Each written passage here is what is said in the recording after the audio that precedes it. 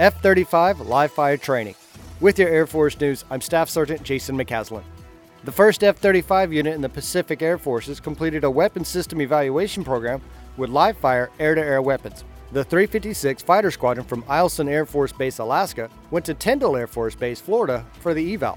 It's a milestone for the 356 as it moves towards becoming the first F-35 squadron in the Indo-Pacific to reach initial operational capability. Chief Master Sergeant Scott Grabham from the 53rd Weapons Evaluation Group says an F-35 assigned to the Pacific Theater is one thing, but an F-35 that's passed the Weapons System Evaluation Program is another. He says maintainers and flight crews get real experience with live weapons, often for the first time. The program also gathers information on how the F-35 performs, which goes toward improving weapons systems. That's today's Air Force News.